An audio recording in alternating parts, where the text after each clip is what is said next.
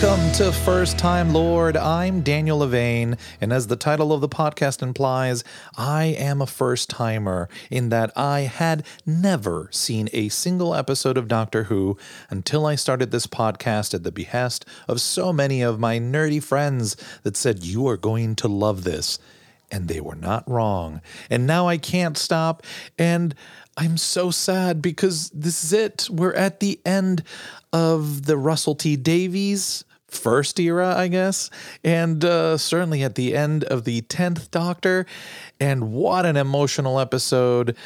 That's right. This week we're talking about The End of Time Part 2. And because it's such a special episode, I know if you listened to last week, you know that we invited John Sobel back, but we couldn't just let him have this all by himself because there's so much to cover that I had to bring in the tidbits herself, Ashley Martin. Welcome back to the show, both of you. Yay, thank you. Thank you so much. I have the biggest Doctor Who brain trust I could possibly imagine, gathered. And dear listener, neither John or Ashley had met before tonight. So this is the meeting of the two Doctor Who minds, the old, the new, and it's going to be exciting. So before we get into it, our usual disclaimer, if you have not seen the episode End of Time Part 2, now is the time to pause the podcast, go see that episode, and come back because it's inevitable. We are going to talk all about the plot, and we are going to spoil, unfortunately, everything. And so let's not ruin that for you. Go watch the show and then come back. Even if you've seen it, go watch it again. It's such a good episode. It is. It absolutely is.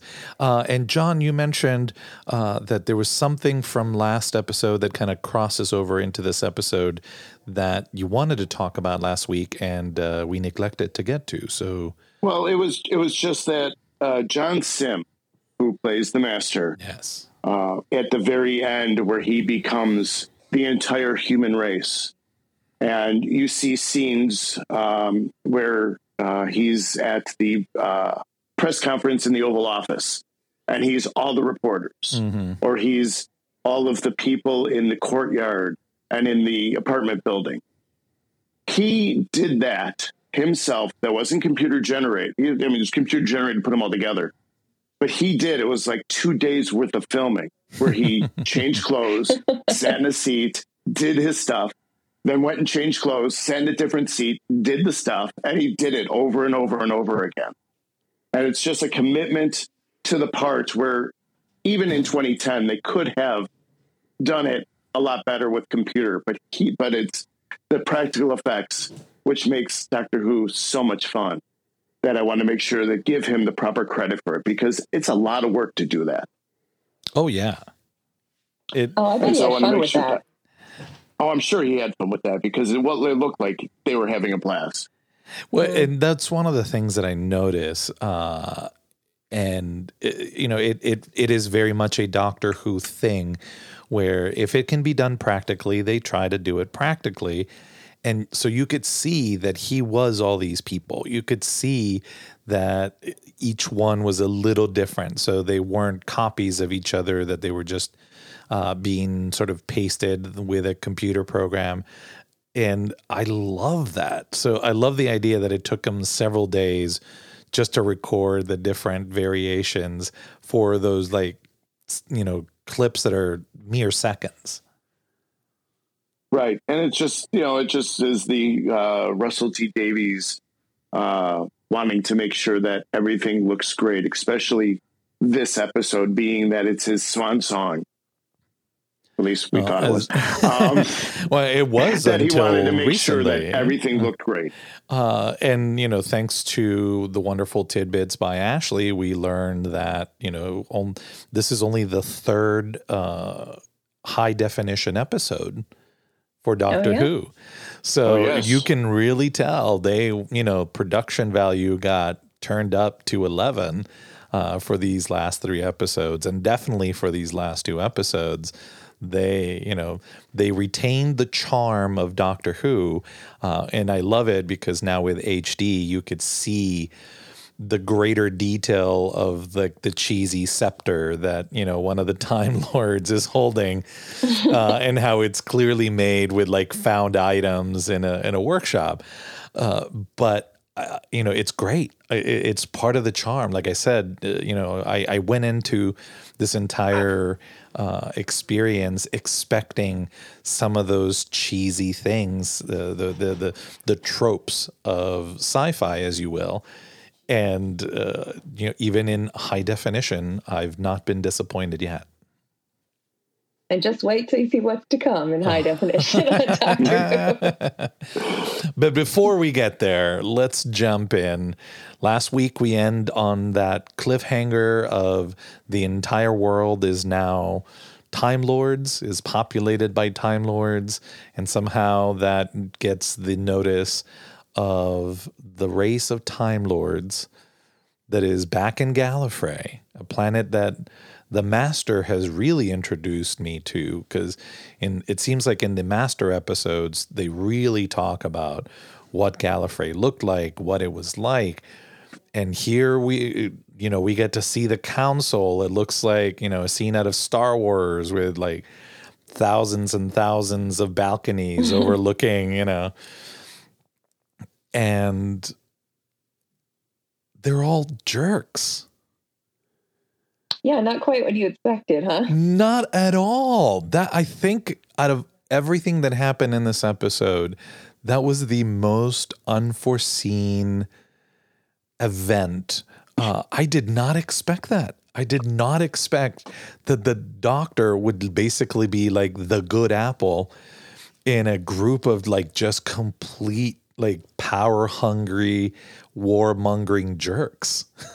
And just remember that we're seeing this through the Doctor's eyes. So of course he's going to be the best. Yes, but like but the at the idea, same time, right? Like it's not just seeing it through his eyes. The idea that these guys are like, oh yeah, we're willing to annihilate everything and the entire existence if it means saving our hides.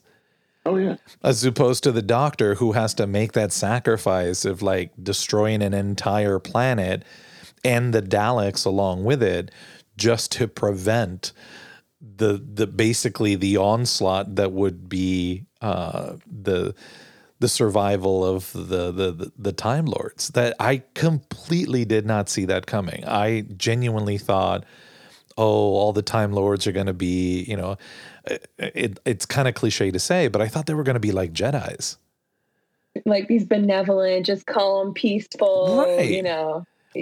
I thought it was the opposite. I thought that the Master was the exception to the rule. The Master was like the bad apple of all of them, and everybody else was like the Doctor, very much peace loving, very much about controlling time, and being sort of ultimately like the best version of the TVA. If we're going to mix all of the fandoms, they're controlling the timeline in the best way possible.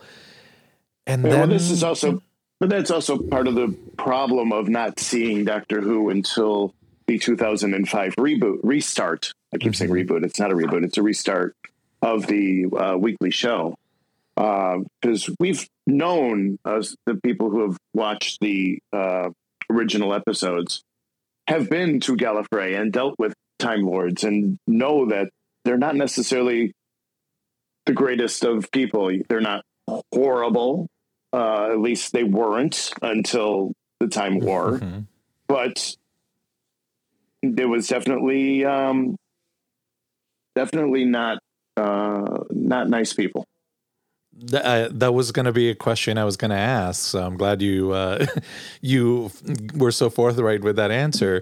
In that, you're like, were they always this kind of jerky? Because I could see and there was a line that the Doctor utters that not excuses what happens, but he does say that war changed them. that this, ongoing war with the Daleks changed the Time Lords and ultimately led them to become these, incredibly callous, incredibly arrogant people. And I had always assumed, every time it's been brought up until this point, I had always assumed that he was like the heroic soldier that saved everybody but couldn't save everybody at the same time. He saved the universe at the sake of, completely wiping out his own race kind of a thing. And now this kind of changes everything. Every time I've heard him talk about the Time Lords, now I'm like, why are you feeling like, don't feel guilty, man. These guys were jerks. These guys were. He even says too, like, that's how I choose to remember them or something like that. It's rosier in his memory, but just you wait. I will say a big old spoilers. Okay. Spoilers. Just you wait. Just you wait. There's more to come, I'm assuming, with the Time Wars. No comment. No comment. All right. Oh, yes. I'll say yes. So last week we mentioned him a little bit because he was the sort of unseen until the middle of the episode and unexplained narrator, Timothy Dalton.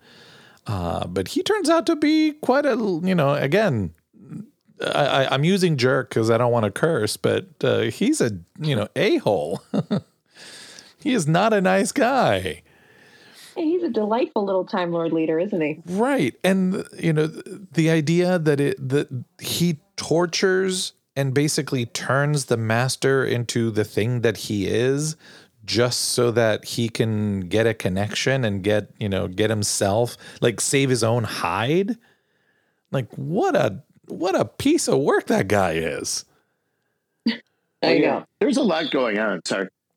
There's a lot going on that explains a lot of things that we've heard about the Master this whole series, and going back even to 2 series ago. But at the same time, there's so much more that's going on that we just don't see yet, and that we have to still see. Oh, okay. It's I've mentioned this on previous episodes of the podcast. The Master really bothered me. The Master really affected me. I did not expect him to be this incredible menace, this, and it wasn't because of the physical threat and, the death of all these people and all of the things that the Master brings. It was the psychological havoc that he wreaks on the Doctor that I was just completely unprepared for, in a way that I feel very few real villains have ever been able to achieve, that level of just malice and evil that isn't just, he's just a bad guy because he kills a lot of people.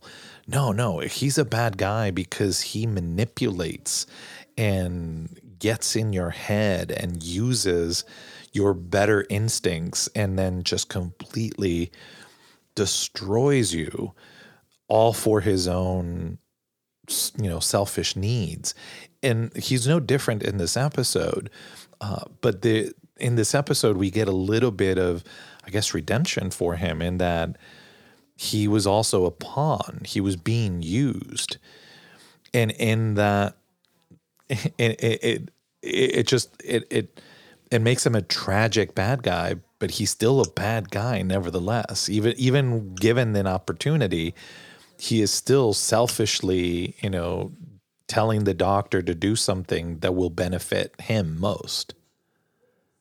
And John Sim just plays him so well. Oh my gosh. So many layers. I mean, he is incredible at this role. Yeah, well, because under the hands of any other lazy actor, let's just say, he would just be the, mustache twirling, cackling, always just being sleazy and dirty. But there are moments where you see his pain. There are moments where you feel his struggle. And at no point do any of those moments sort of make you feel guilty for him, but it makes you understand his motives a little bit more. And that's a tough road to walk on because, you know, he still has to be a bad guy. He will continue to be a bad guy. But after watching this episode, I watched it twice on the behest of John, who said, you're going to want to watch this more than once. There's so much going on.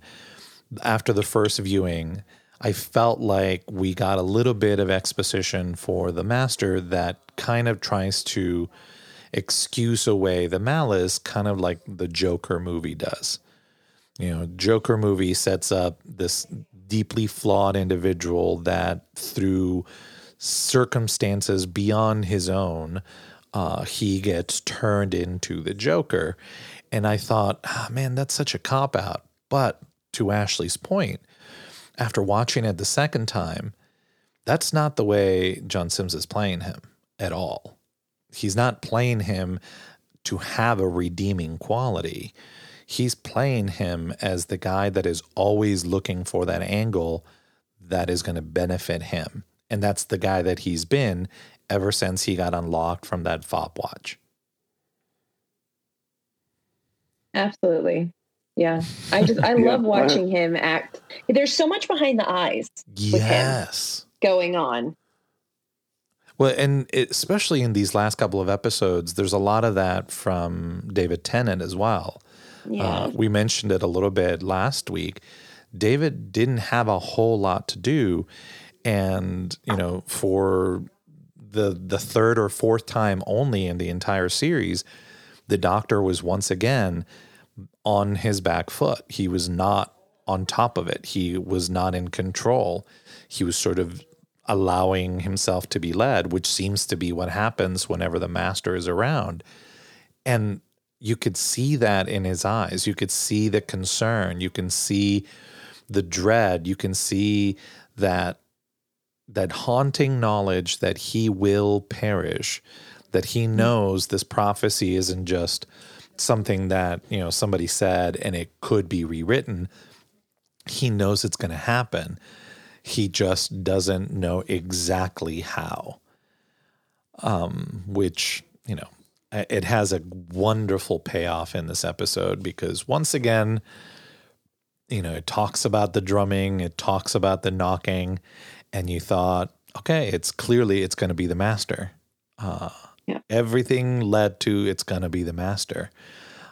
Well, even when he uses the steel pipe on the drum in the wastelands of it's a 4-beat, that he's hitting, and that's knocking 4 times as far as your average viewer is going to assume. And Russell T Davies, like always, has that sort of finger going,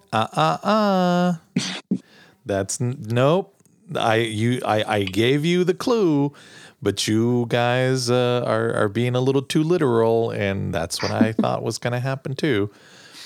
So before we get to that resolution, so I correct me if I'm wrong. The Time Lords that are time locked because of the whatever the Master does on Earth sends and ricochets through time and space. And so they become aware of it even though it's outside of their time lock.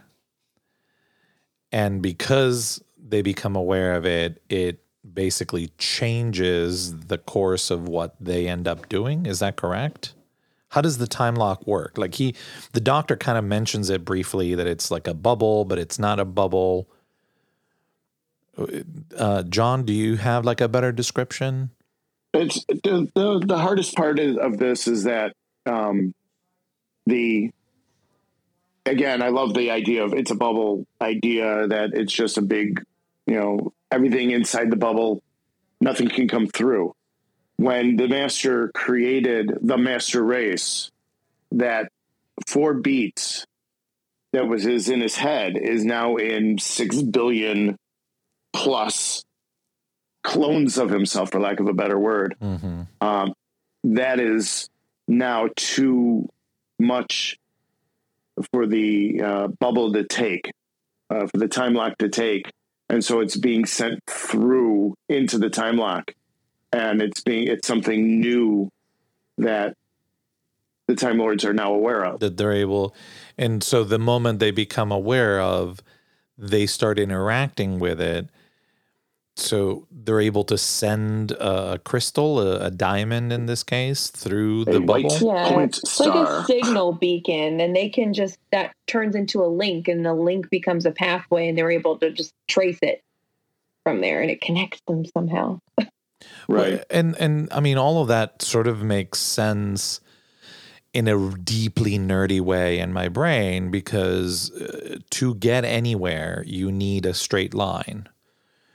But you can't draw a straight line unless you have 3 points. Because this little timey-wimey wibbly wobbly line. Right. And so the 1 point is the Time Lords inside the bubble. The second point is the Master outside the bubble. And that third, if you need coordinates, as it were, that third point is the diamond that is sent across and picked up and now directly leads back to the Master. And so in a very weird mathematical way, you get that straight line. So now they can travel through time and space.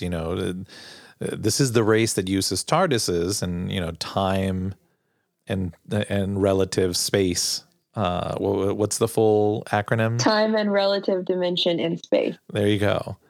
So that's, in essence, that's exactly what happens is the Master creates a loud enough beacon to arc back into that sphere. In that sphere, they hear it. They need to connect. So they're the ones that create the beacon in the first place to send it reverberating throughout time. And now to connect those 2 points, boom, here's that third thing, that third dot, and now they have a direct line. So I guess that makes sense to me. So there is some illusions, and I will I have some theories. But last week we talked about the woman in white that kept talking to Wilford. And she talked to him even in this episode and encouraged him to give the gun to the doctor, which he begrudgingly takes.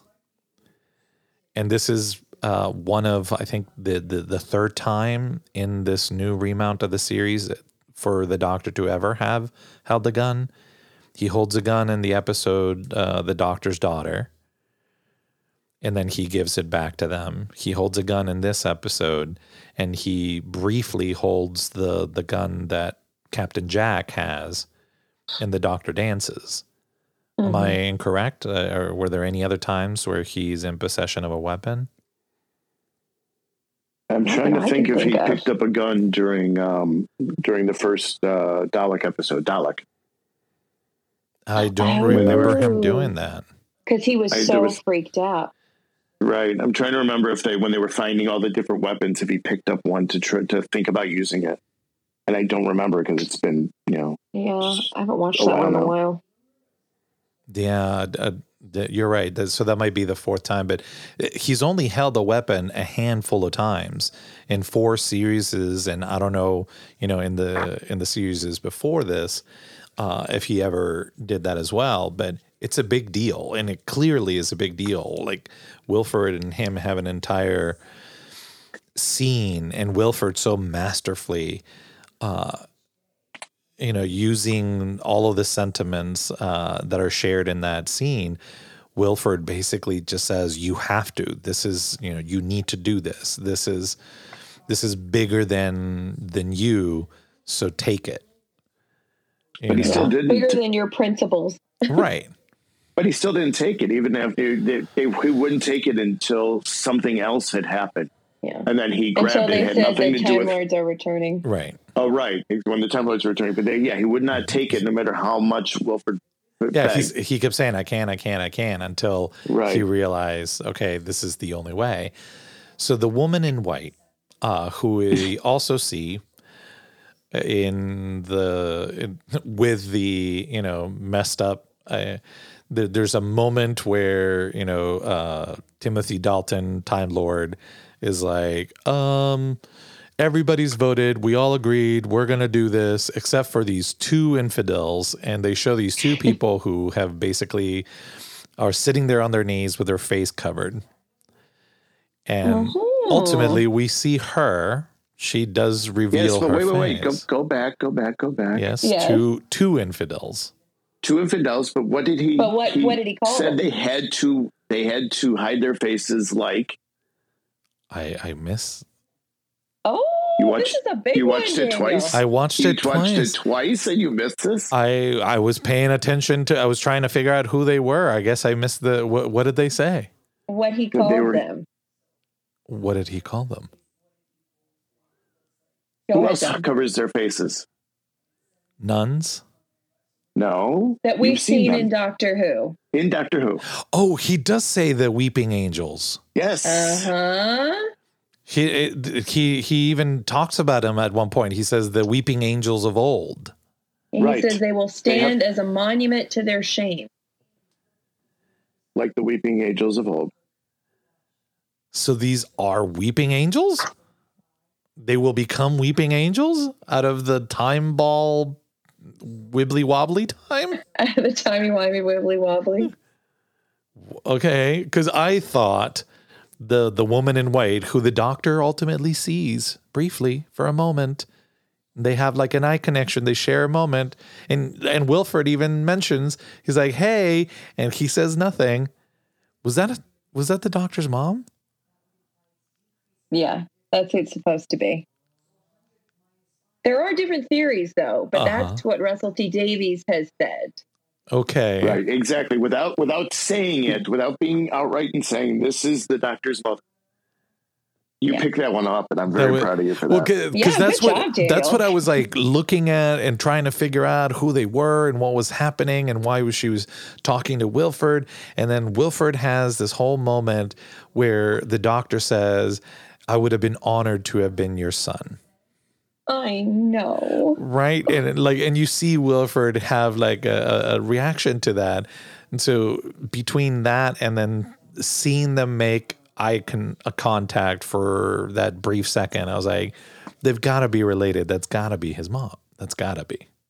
So I'm glad I picked that up. I missed the reference to the Weeping Angels in regards to them. I heard the reference to the Weeping Angels when he did say that and had that moment of like, oh, yes.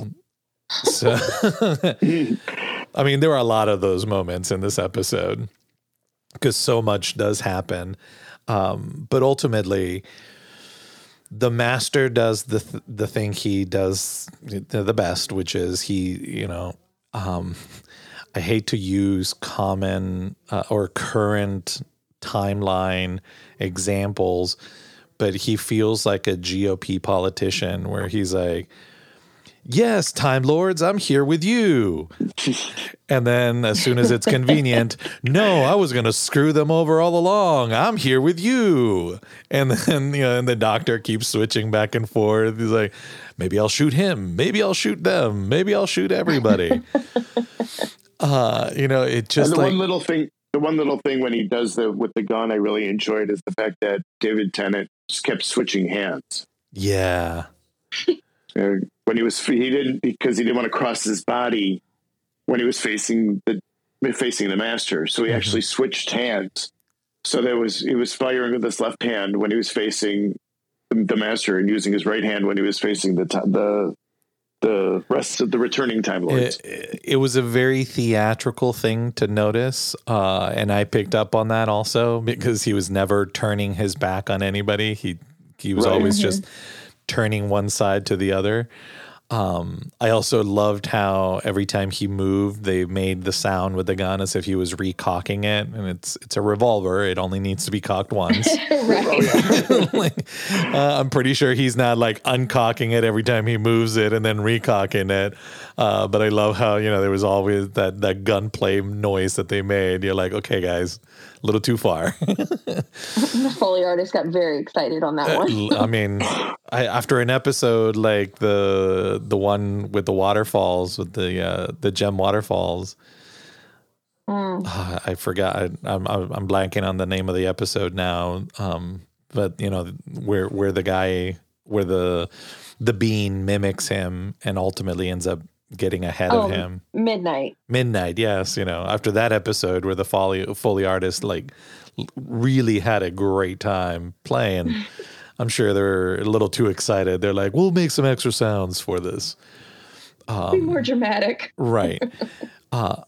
So this is another, it's a sci-fi series, so feel free to just tell me I'm overthinking it, but he is diving down on a spaceship. He pulls up so that the spaceship does not crash into this building, but then basically skydives out of the spaceship through a glass ceiling and lands on the floor, and yet just basically manages to scratch himself up a little bit. Just his face a little bit. He's fine. Right. So, like, are Time Lords a little more invulnerable than we've been led to believe up until now? It's just a TV show. You should really just relax. Okay. I mean, because for like a second, I'm like, that's some superpower right there. Like, just a free fall. Right. Yeah. Like, even if there was like a cushion of air, I'm like, let's go back to let's steal directly from Star Wars before that, with the two gunners.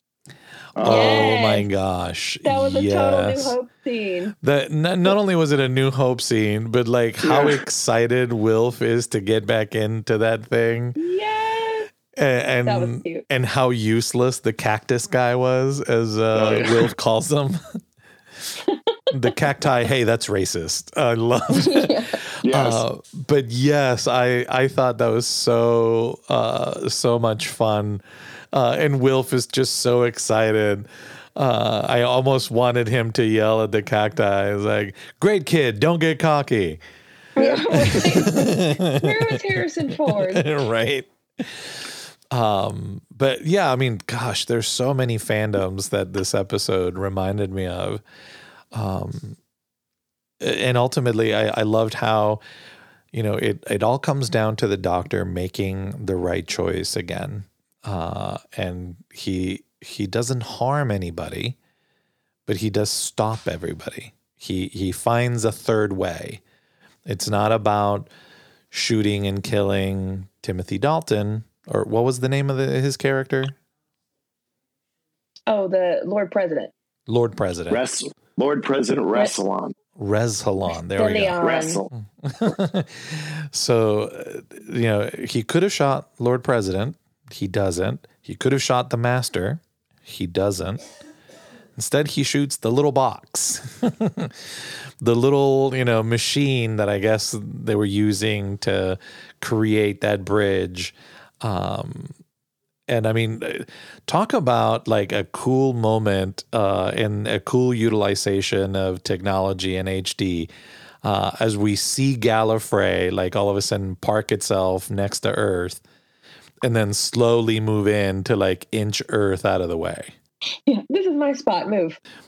We see all these scenes of panic on Earth, but we don't see anything from Gallifrey. Like there's got to be people that are not part of that council that are sitting on Gallifrey going, what the heck is happening? They're in the middle of the time where they're not really paying attention. They're like mid-battle. There's a lot going on. Were they all in like bunkers like they were in the Doctor dances, in the middle of the air raids? They're all in their little space shelters. And it was also very stolen Earth, when you saw the planets in the sky. I was like, oh, that little throwback from a couple episodes ago. Right. Well, I mean, which also had to do with the Daleks. So, it was kind of cool. It was not new technology, but it was definitely this new idea that here's this planet that's just going to basically just bump Earth out of the way. Like it was going to just manifest itself on top of it and be like, all right, peace. Not even like destruct the Earth, just like completely usurp it. Yeah, that's the spot they wanted to be. Get out of the way, Earth. Oh, look, we found a great parking spot. Do the Boston bump. And bump the car out of the way. You're like, and now we have this great space. Look, there's a sun. It's it's an orange sun. What kind of sun would Gallifrey have? Oh, that's a good question. Don't they talk about it in series 3 when he's describing it to Martha? He's talking about the skies being burnt orange and. Yeah, I don't know that they describe the color of the sun. Right, the red grass and the orange trees and like everything seems to be a shade of red in some way, shape, or form. Everything is orange or red or mauve. I think they describe the sky as being some sort of mauve color. But did I stump John on the color of the sun for Gallifrey? You stumped me. You stumped me. There may be some Googling, some frantic Googling right now, trying to figure out.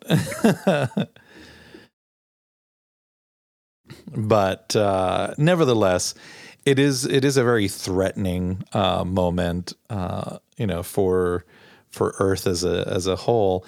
And for the Doctor to once again figure out a solution out of this that does not involve violence, that does not involve any more carnage than what he's already exposed Gallifrey to. Because ultimately, if he sends Gallifrey back, they're back in that time-locked period where they will be destroyed along with the Daleks. So, it's not like he destroys them all over again before they get destroyed. He just sends them back to fulfill that moment in time, and he does not attack the Master. Mm-hmm. So what happens to the Master? That's a really good question. Oh, of course. I'm going to get one of these, aren't I? Spoilers.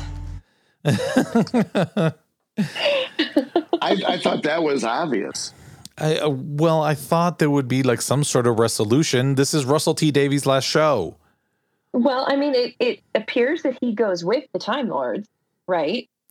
Yes. Okay. He was still in a weird state of flux, so... Exactly. You're going to have to wait a little while to get your answers. Oh, balderdash.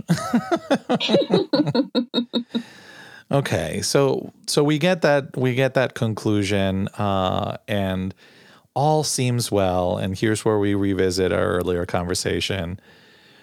The Doctor seems to be happy. He's like, I'm still alive. And then there's this whole, there's the 4 knocks. There's Wilf, who selflessly went in there to let out the other guy. Is like, hey, Doctor, and knocks 4 times. And the Doctor I told you it was not going to be who you were expecting. That has to do with the demise of the 10th Doctor. Oh my gosh. Because that moment happens and you're like, okay, what? I guess the Master's going to come back in some way, shape, or form. And then that happened and you see the realization in the Doctor's face. And not only that, but it keeps happening. But it keeps happening at 4 beats. Oh yeah, he keeps knocking 4 times.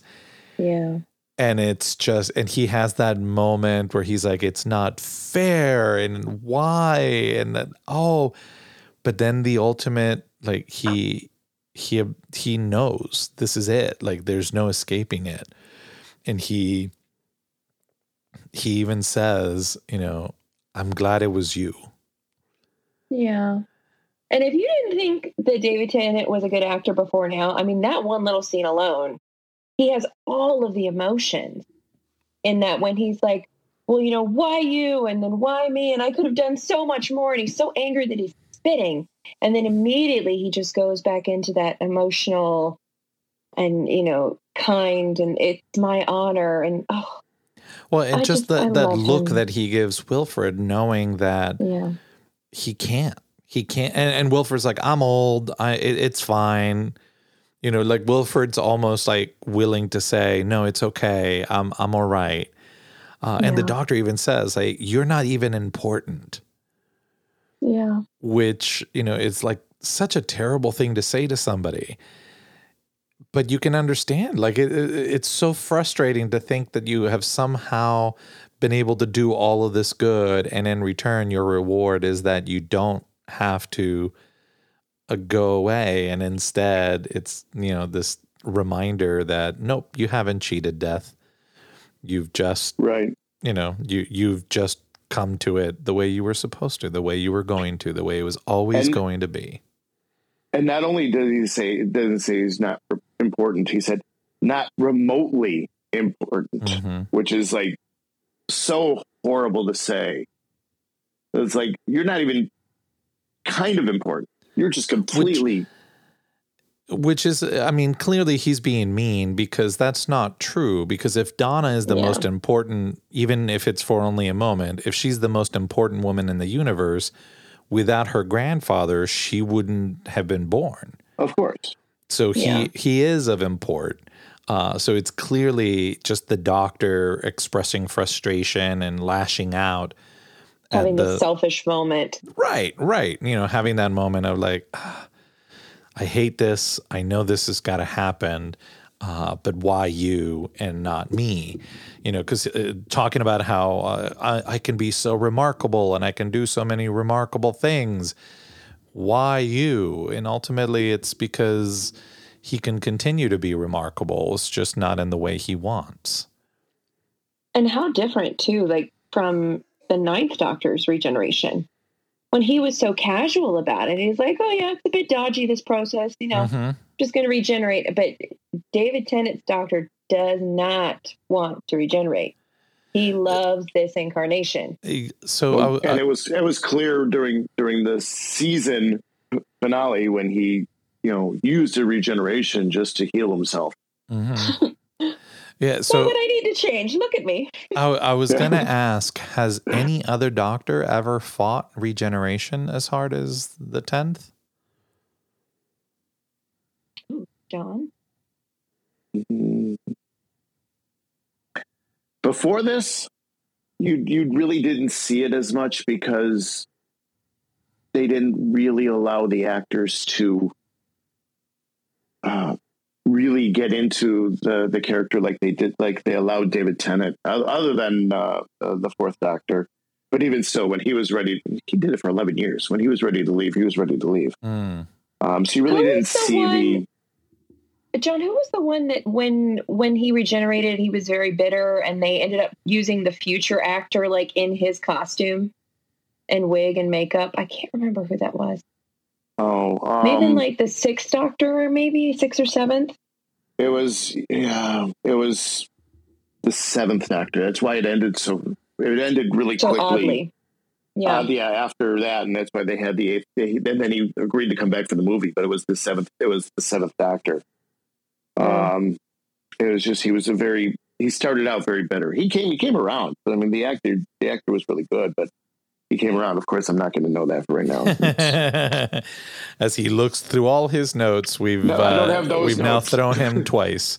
We've asked about the color of the sun in Gallifrey, and now the Seventh Doctor.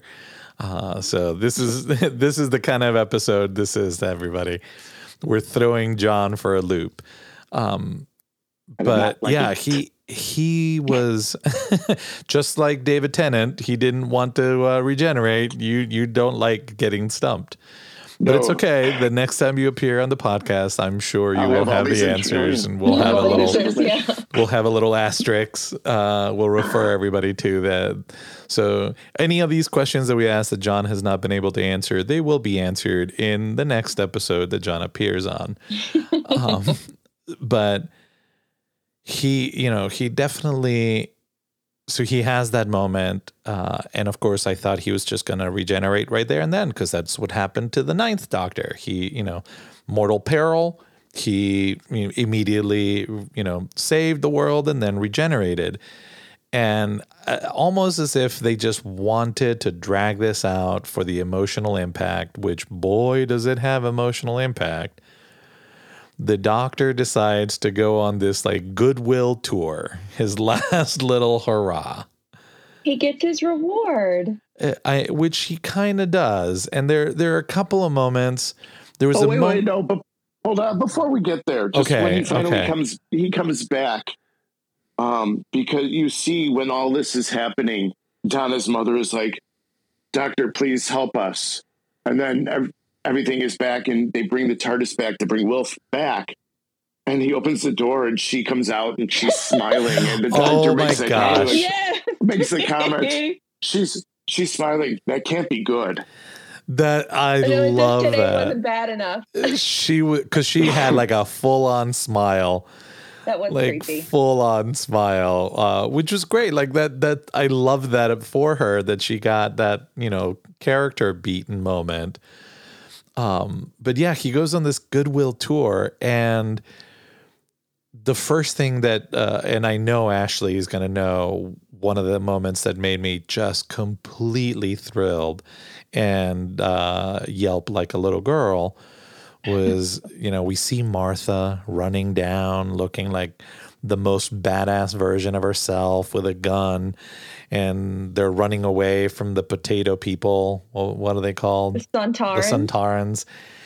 And she runs into Mickey. And I'm like, oh my gosh, they're fighting together. How cool is that? And then when did Mickey become a doctor? Because she insinuated that she was married to a doctor that was always away. Or did she get a divorce and remarry Mickey? No, they never got married. She was engaged the last time we saw her. Oh, that's right. So she was engaged to somebody, did not get married, and then hooked up with Mickey. Well, you see at the very end of that episode, it was Martha and Jack were walking off together, and then Mickey said, "I'm staying on this planet now," and joined the two of them and walked off together. Mm. And I mean, this is a TARDIS tidbit, but let's talk about it now. So, do you remember the name of Martha's first episode in series 3? Hold on. The first episode is Martha? Yeah. Yes. What the name of that episode was. Oh, it was the one with the hospital. I can't remember right now. I'd be cheating if I looked at my notes. Okay, so what's Martha's last name? Smith. The two Smiths. No, Martha's last name is Jones. Oh, Jones. And Mickey's last name is Smith. Her first episode was called Smith and Jones. Oh my God. Because the Doctor went as John Smith. John Smith. Smith and Jones. Oh, that's right. And now they're married. And now Smith and Jones are married. And it all comes back. There was this episode that we did with Ashley and Eric, in which I kept insisting that because Mickey got stuck in the alternate universe with Rose, that they could end up happy. And there was a lot of laughter coming from. Like, no. Yes. You guys were adamant that I was wrong. How dare you wish that for these two characters? And now it all makes sense. Now, and that's all of that was happening through my head as Mickey and Martha have their moment, and Mickey's all looking, scruff with the beard and everything. That was great. I loved that. I knew you loved that moment. But I think the moment that really got me choked up was when he goes to visit this woman who is selling the book of her grandmother's history with this interesting man. Mm-hmm.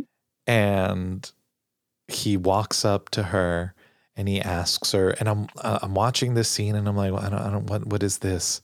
What is happening here? I don't understand. It didn't immediately click. The actress didn't look exactly the same because, time has passed. Modern clothes, yeah. Right. She's in modern clothes and modern hair. So, and then it clicks, and almost immediately my eyes welled up. Yeah. And then this little exchange happens. Was she happy in the end? Yes, she was.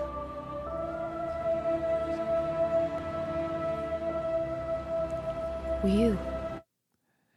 And I mean, literal tear rolling down my cheek. Because that, there's been a lot of episodes that I've really enjoyed. There's been a lot of episodes that have really caught me unprepared and surprised me and have delighted me. That Family of Blood, that series of 2 episodes, has to be amongst one of my very favorites because of what it exposed about the Doctor. And I loved that relationship, that pure relationship that he had with this woman. And I was not expecting that to be one of the little loops that he was going to try to close. Mm-hmm. I was not expecting it. And it just thinking about it, I'm a little choked up now because it was just such a beautiful, simple way of ending it. And again, so completely unexpected. I absolutely loved it. It was so wonderful. And so she's Joan Redfern's great-granddaughter, and her name is Verity Newman. And the name is a mix of 2 people from Doctor Who history. Sidney Newman was the creator of Doctor Who in 1963, and Verity Lambert was the original producer. Right. So that's why she's named Verity Newman. It just lovely. So it's such a, that moment alone was worth this episode because it was so unexpected. And that was actually the first scene filmed of the 2-parter. Really? It's a simple, basic scene. But the way he looks at her, the way he doesn't answer her question of "were you," but the fact that we see he's doing this from afar. He doesn't get super close to Martha or Mickey and say, "Hey guys, have a great one." Hugging him goodbye. Right. He doesn't get like he doesn't walk up to Captain Jack and pat him in the back but he gets close to her. He gets close to and speaks to the granddaughter. And it wasn't just that. It was the whole scene when he says, because she's signing books. She's written this book. She's just signing books. And she says, "Who's this to?" And she starts signing. He says, "The Doctor." Oh, that's funny. That was the name and like, the dawning of right, and then she looks up and like has that moment, and it was just it was a bit of closure for that episode, The Family of Blood, that I didn't know I needed. Exactly. And I appreciate. And not only that, but it was just when you started seeing these closure episode, these closure parts, mm-hmm. and the first one makes sense. Mickey and Martha makes sense. Sarah Jane Smith makes sense. Yeah. And then this, it was like, what? Like, it completely blew me away. You don't expect it. Everybody else we recognize, because at least the kid, Sarah Jane's adopted son, we saw briefly in the season finale in the Stolen Earth. So we kind of like I knew him. I'm sure I get to know him more once I watch the Sarah Jane Chronicles. But I recognize him. Right, and he mentions that his mom got Mr. Smith, who was the computer, and that they had talked about as well, to put out a story about the planet in space being a Wi-Fi issue, which is funny that he's saying it. But so there's enough information there to know what it's coming from, who it is, where it was coming from, and the connection. Same thing with the Jack; like you see him right away. I love how it feels like a reference to the cantina scene, because we see we see somebody of the same species as this Levine, And the species name. Rexacalphilpatorium. There you go. I got it this time. It's a joke here. Hold on, I got a joke here. What happens when a Rexacalphilpatorium, an adipose, a Jadoon, Sycorax, and 3 half appear in a space cantina? What happens? What? I don't know. That's the joke. Did you see all of these characters in the? But the Jadoon is doing his go, right. So you knew Jadoon, exactly who it was. Everything was perfect, including the little adipose falling in front of Jack. And then the bit in that scene that was unexpected was that Alonzo makes a return. Yeah. Alonzi. And that Captain Jack gets a note, and the note just says his name's Alonzo. It's like the doctor wraps him up in a bow and turns him over. One last gift. Here you go. Take it. Here you go, Captain Jack. You will enjoy. What's the best thing I can give Captain Jack? Exactly. Right. The gift of Alonzo. Who doesn't love it? A good Alonzo. So yeah, all of those made sense, except for that signing, and that signing caught me so unprepared that I loved. But of course, why don't we talk about TARDIS tidbits? Because there are 2 other moments that I want to talk about, but let's hear some TARDIS tidbits. And John, if you have any tidbits or anything that I missed. We'll let Ashley go, and I'll jump in and if I need to adjust or add. Okay. So the official TARDIS tidbits in live and in person. This is a lot of TARDIS tidbits, as it is a very big episode. So a couple things for you to remember, Daniel, and our other first-time viewers. Some things that were mentioned that you'll want to remember for future episodes. Mm-hmm. The phrases "no more," "Gallifrey Falls," and "I don't want to go." Mm. At the very beginning of this episode, when the Time Lords are around kind of like their war council table, they mention that the Doctor has the moment, and he'll use it to destroy Daleks and Time Lords alike. So remember the moment. That's very important. Mm. Thank you. Because I was going to make sure that was said if you didn't say it. When Wilf and the Doctor are talking on the spaceship, and Wilf mentions, that his wife is buried down on Earth, and he's wondering if, the folks who have passed and are in their graves are going to turn into the Master also. The idea of the people in their graves being used for something, keep that in mind for the future. Thank you for that, too. Okay. And then our lovely cactus friends, the Vinvachi, they are related to the red species that you've seen before, the Zachi, who was Banacafalata in the Titanic episode. So they are a related species. When Wilf is talking about his war experiences, and he's talking about a blizzard of bullets, Russell T. Davies based that on Bernard Kerbin's real-life war experience, except he wasn't in a blizzard of bullets. He was just in an actual blizzard. But it was still the same kind of story. Like you were saying, the bar, yes, is based on Star Wars from the Cantina. And if you remember the TARDIS tidbits from the end of Series 4, we were talking about when the Doctor was supposed to enter the Shadow Proclamation for the first time. They wanted a scene where they had all the different alien species together, but they couldn't afford it. So he finally got it in. So it's like a nod to that. And the bar is in a city named Zagat Zagu on the planet of Zog. So that's where Captain Jack is hanging out. And after the fall of Torchwood. Yeah. And in that scene, the song that's playing in the background with Captain Jack, "The Angel Put the Devil in Me," was the one that the girl was singing in the Series 3 episode, Daleks Take Manhattan. The showgirl, yeah. Oh, wow. Yeah, the little hotbox girl. Like a little jazzy song they've got playing. Yep.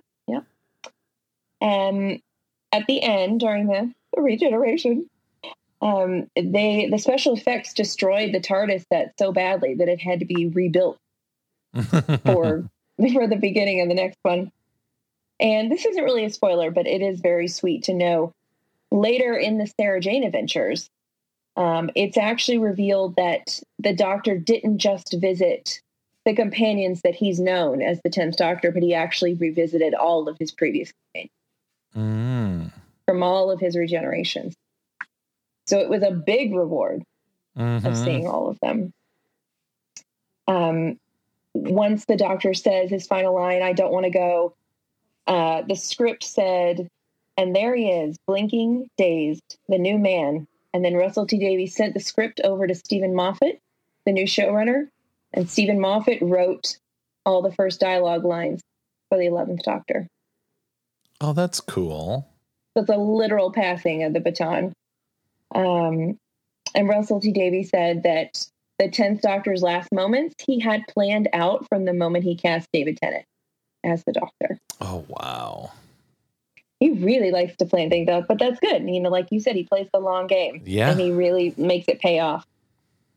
And then the final thing I had was the Ood song that's playing as he regenerates. Mm-hmm. I know I'm not pronouncing this correctly because I don't speak Latin, but it's Vale Dasum.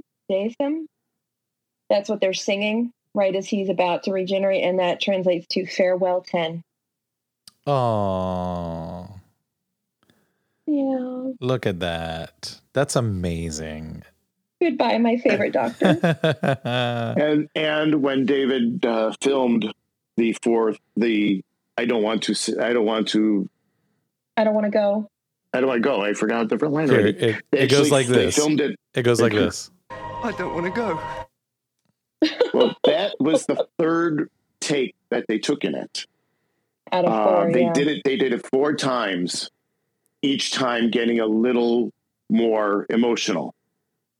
And actually, the 4th one, he was actually crying, and they felt that just felt wrong.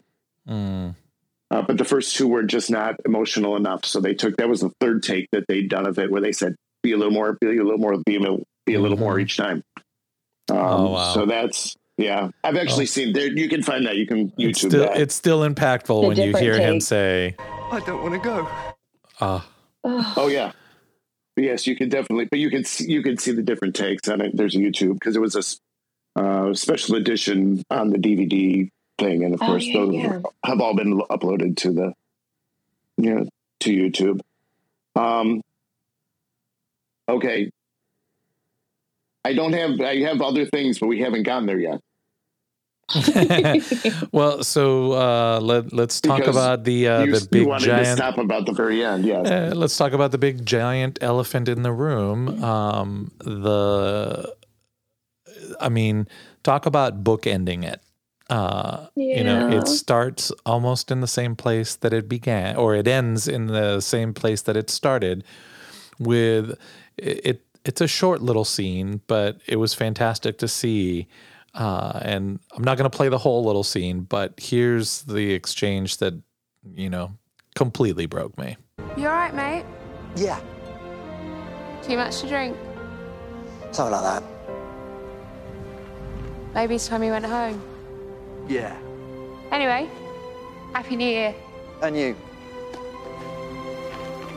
What year is this? Blimey, how much have you had? 2005, January the 1st. 2005. Tell you what, I bet you're going to have a really great year. Yeah?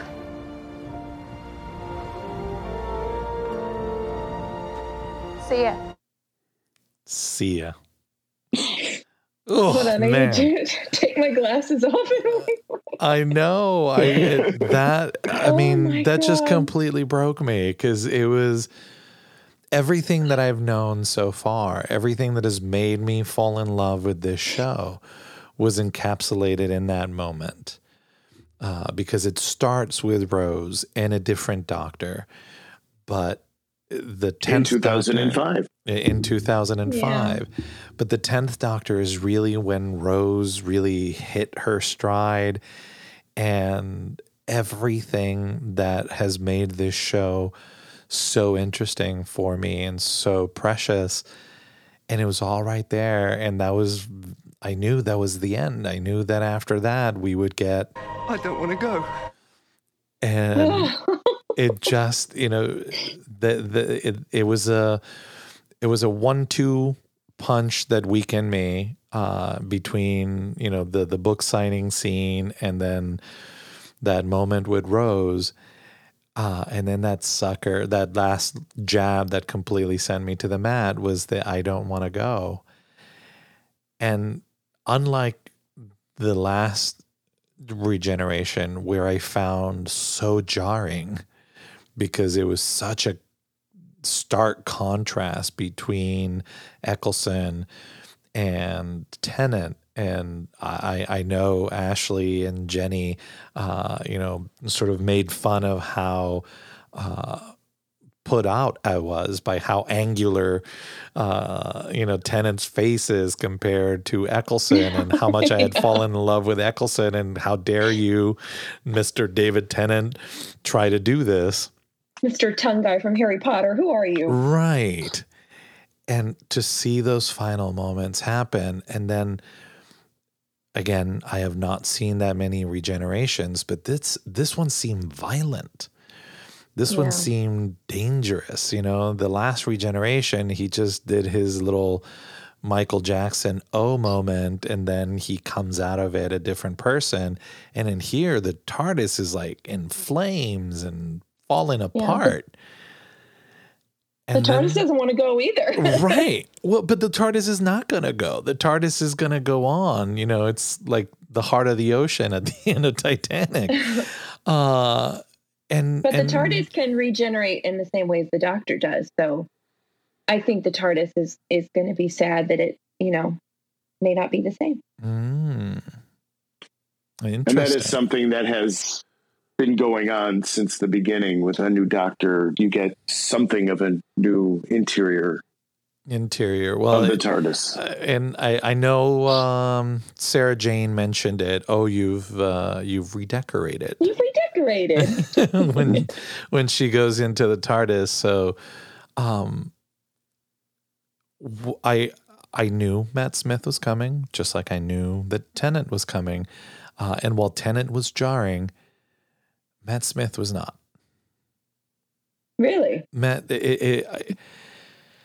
I was emotionally compromised as that scene was happening and the transformation was happening. I don't know Matt Smith a whole lot. I have not seen him in a lot of things other than The Crown. Which he's excellent on. And so whereas I've seen Tennant in other things, including Broadchurch, and, he was the bad guy in Jessica Jones. Good Omens. In Good Omens. So I had seen Tennant in other things, so they were not as difficult for me to sort of, see him. And so there was a certain level of expectation there. I didn't know what to expect with Smith, and at least that little bit at the beginning, I kind of liked it. I kind of I felt reassured that as difficult as this episode was, especially those last 10 minutes, just one thing after the other, making you just have all these emotions. I loved that it left me in the same place that other Doctor Who endings have left me, which is wanting more. Yeah. One of the things that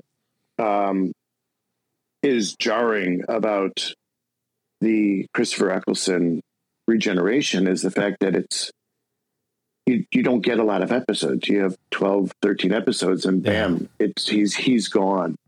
Where the David Tennant episodes, we've had 3 full series plus a couple of specials. Mm-hmm. Yeah, you're so invested. So you've spent time with him, almost like you feel like, okay, we've spent time. This is an actor. We know he's done other things, so we know it's time to move on. Where the Christopher Eccleston, you still were getting to know him, and you still wanted to know more about the character of the Doctor in this way of doing things. So that's where it could be felt a little bit more jarring. It felt very abrupt, and I think you are right that was part of my apprehension with Tennant. Whereas by the time we get to this, like, we've seen the character growth. We've seen the Doctor go from, this being that is somewhat aggressive, he's got a fighting hand,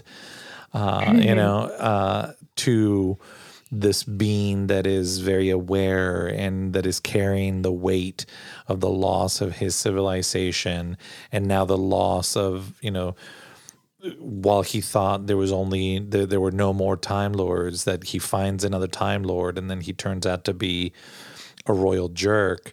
Like, there are scars that he has built and carried, and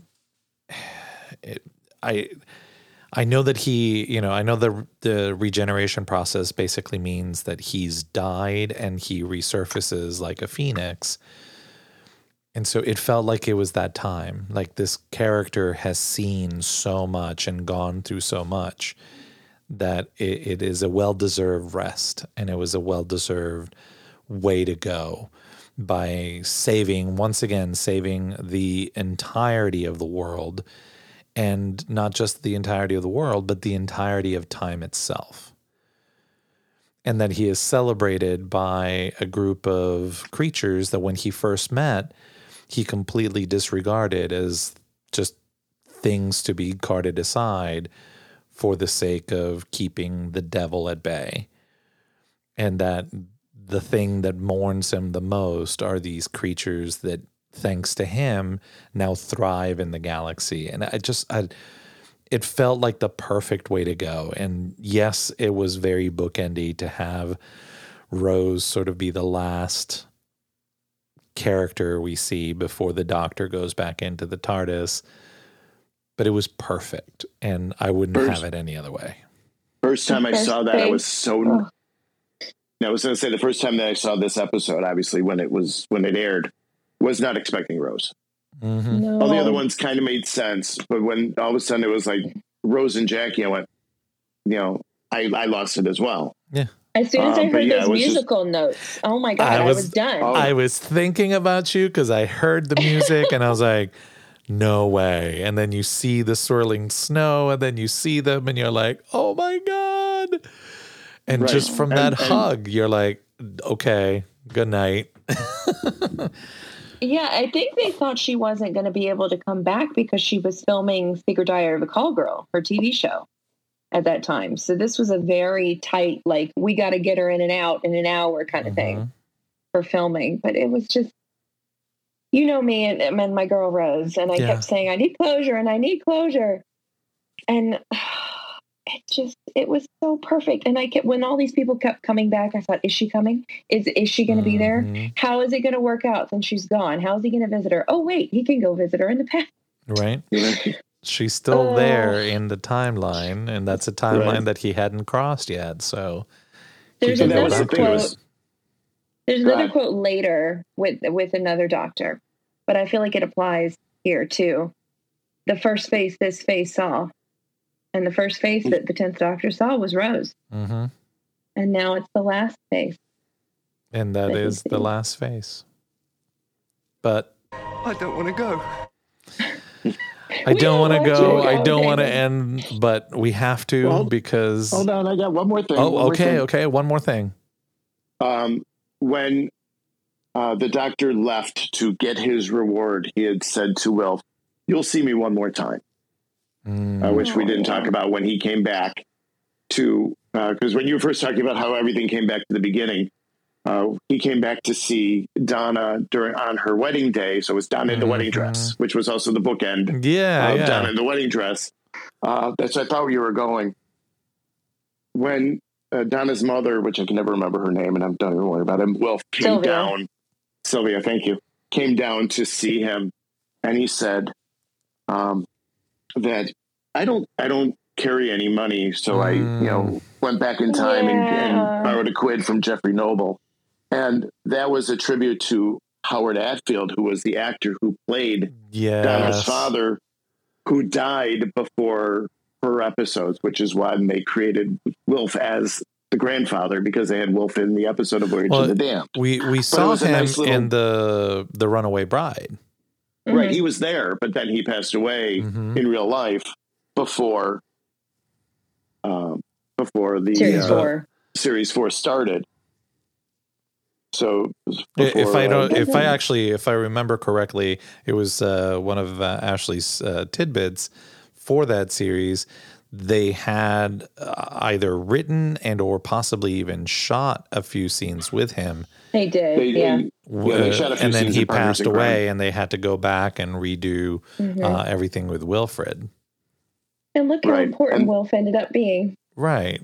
But yeah, that moment I thought was a nice touch to homage, a character actor from England that, played a small role in the universe as it goes to Doctor Who, but nevertheless a very big role in Donna's life, and that it, basically giving Donna a gift the way that he was able to give Rose a gift when the Doctor let her go back in time and meet her father. Right. So, such again, perfect bookends to how things unfolded throughout this entire series, not just with the 10th Doctor, but, the 9th and 10th Doctor together. The Russell T Davies era. Yes. Yeah, but you also get just in the saying goodbye to people. You can find it online if you look. I know you're not looking because you don't want to be spoiled on things, but there's definitely a group of people that are upset that we never got a closure with Madame Pompadour. And maybe because they had broken up by that point and he was dating. Right, he was dating his own daughter. Right, exactly. But there was definitely a group online that is very upset that they didn't have a final scene with that. But either here nor there. Sweet. But that would be what? Again, when you had so many different. There is a return now coming, and there's been a lot of conversation with David Tennant, and he hasn't officially said no. He's being very coy, and every time he has. he speaks very eloquently of Russell T Davies. So and he loves Doctor Who. Well, he loves the daughter of Doctor Who too. Yeah. Both literally and fictionally. Yeah. And he is my absolute favorite Doctor. I think he's the most incredible actor. His years are my favorite years on the show. And I did not want him to go. I will put that, he's my favorite 100%. And when he regenerated into Matt Smith, I knew it was coming. But I felt that the way I was last time. I was so mad that this man-child with long hair was now taking over for this prestigious Shakespearean actor who's so wonderful. And I was like, oh, great, it's a little kid. But by the end of his first episode, very much like the Christmas Invasion, I was 100% sold on him being the Doctor. And I think you're really, really going to enjoy him. I think he's a wonderful actor. And you said you know him from The Crown, but he is going to tear at your heartstrings a lot too. So you're in for a good ride with Matt Smith. Well, I said it before and I'll say it again. I don't want to go. But I have to. It's going to happen because that's the way time works for us. It relentlessly pushes us forward. And this time it pushes me into a new Doctor, a new era. Muffet, here I go, I guess. Muffet! Muffet. So, John, thank you so much for all that you have brought, especially to these 2 episodes. And of course, Ashley, as always, thank you for just bring in so much extra value to every week. Watching these episodes, I hear your voice in the back of my head from many of the tidbits that you provide, as I hear the voice of a lot of my experts on the show, because there's so much to look forward to and so much to go on, that as sad as this episode was, like I said, I was not upset when I saw Matt Smith and how excited he is that he's crashing the TARDIS back on Earth. So I guess it's that time where I get to thank you, dear listener, for being a silent part of this amazing journey that I've gone on so far. And hopefully you're going on too, because as I said, I started this episode or this podcast during the pandemic, and I had no idea how much this character would grow on me, and it's become an intricate part of my life and a very important part of my life. And I look forward to watching the episodes every week, but most importantly, I look forward to talking to my friends who know so much more about it every week, because there's just so much depth behind this fandom, and I love getting every bit of it. So thank you, dear listener, for being a part of this journey. If you want to support the show, head on over to firsttimelord.com. There you can leave comments on this episode or every episode that I've ever posted. If you want to support the podcast, we've got a merch store right on firsttimelord.com. You can buy t-shirts and all sorts of neat stuff. Or if merch is not your thing, but you still want to support the show, you can go on to Patreon or search for my name, Daniel Levane, on Patreon. And you can support the show that way. But the most important way of all is share this episode with somebody like me who has never seen the show, and you're trying to get them to watch it, because it is amazing. And I would love to grow this fandom even more. But I am out of time this week. And I guess, well, we have a new doctor to get to know. See you next week, everybody.